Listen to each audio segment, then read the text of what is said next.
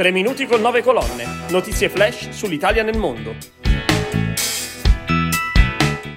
I progetti dell'Istituto di Cultura di Pechino per promuovere la lingua e la cultura italiana e la retrospettiva su Lina Wertmüller, organizzata dall'Istituto di Cultura di Hong Kong. Sono Marcello Lardo dell'agenzia 9 Colonne e la Cina è al centro della nuova puntata della rubrica dedicata agli italiani nel mondo.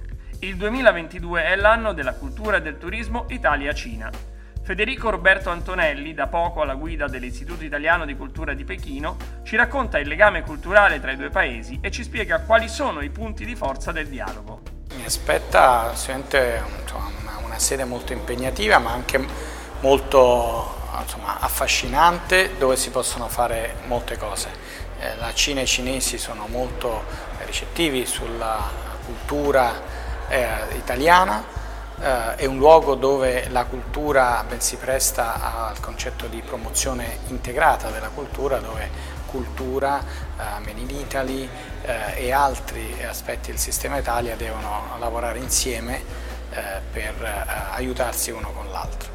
Certamente la Cina è un po' cambiata negli ultimi anni dopo la pandemia, ma quale paese non è cambiato e quindi sarà certamente una sfida impegnativa, ma sono entusiasta di fare questo. Rimaniamo in Cina e continuiamo a parlare di cultura con un'importante retrospettiva su Lina Wertmüller, organizzata dall'Istituto Italiano di Cultura di Hong Kong e l'Hong Kong Arts Center a poco meno di un anno dalla sua scomparsa. Oltre a un'ampia scelta dei suoi film, la Kermesse propone il documentario di Valerio Ruiz Dietro gli occhiali bianchi, che contiene, oltre ad un'attenta ricostruzione della vicenda umana e artistica della Wertmüller, testimonianze di molti e grandi personaggi dello spettacolo. Ascoltiamo Stefano Fossati, direttore dell'Istituto Italiano di Cultura di Hong Kong.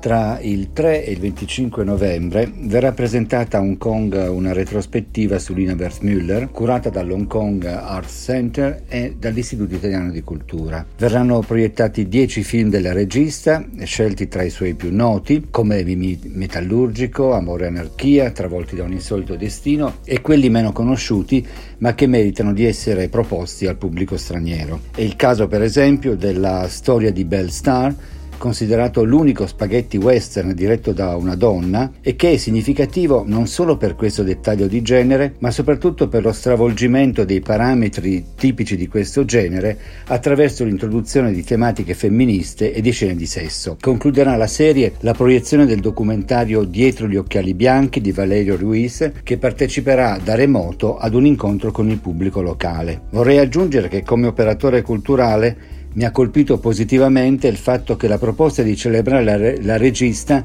sia venuta proprio dai nostri collaboratori di Hong Kong, un segnale che depone a favore sia del noto dinamismo culturale di questa città che ovviamente della forza comunicativa del nostro cinema.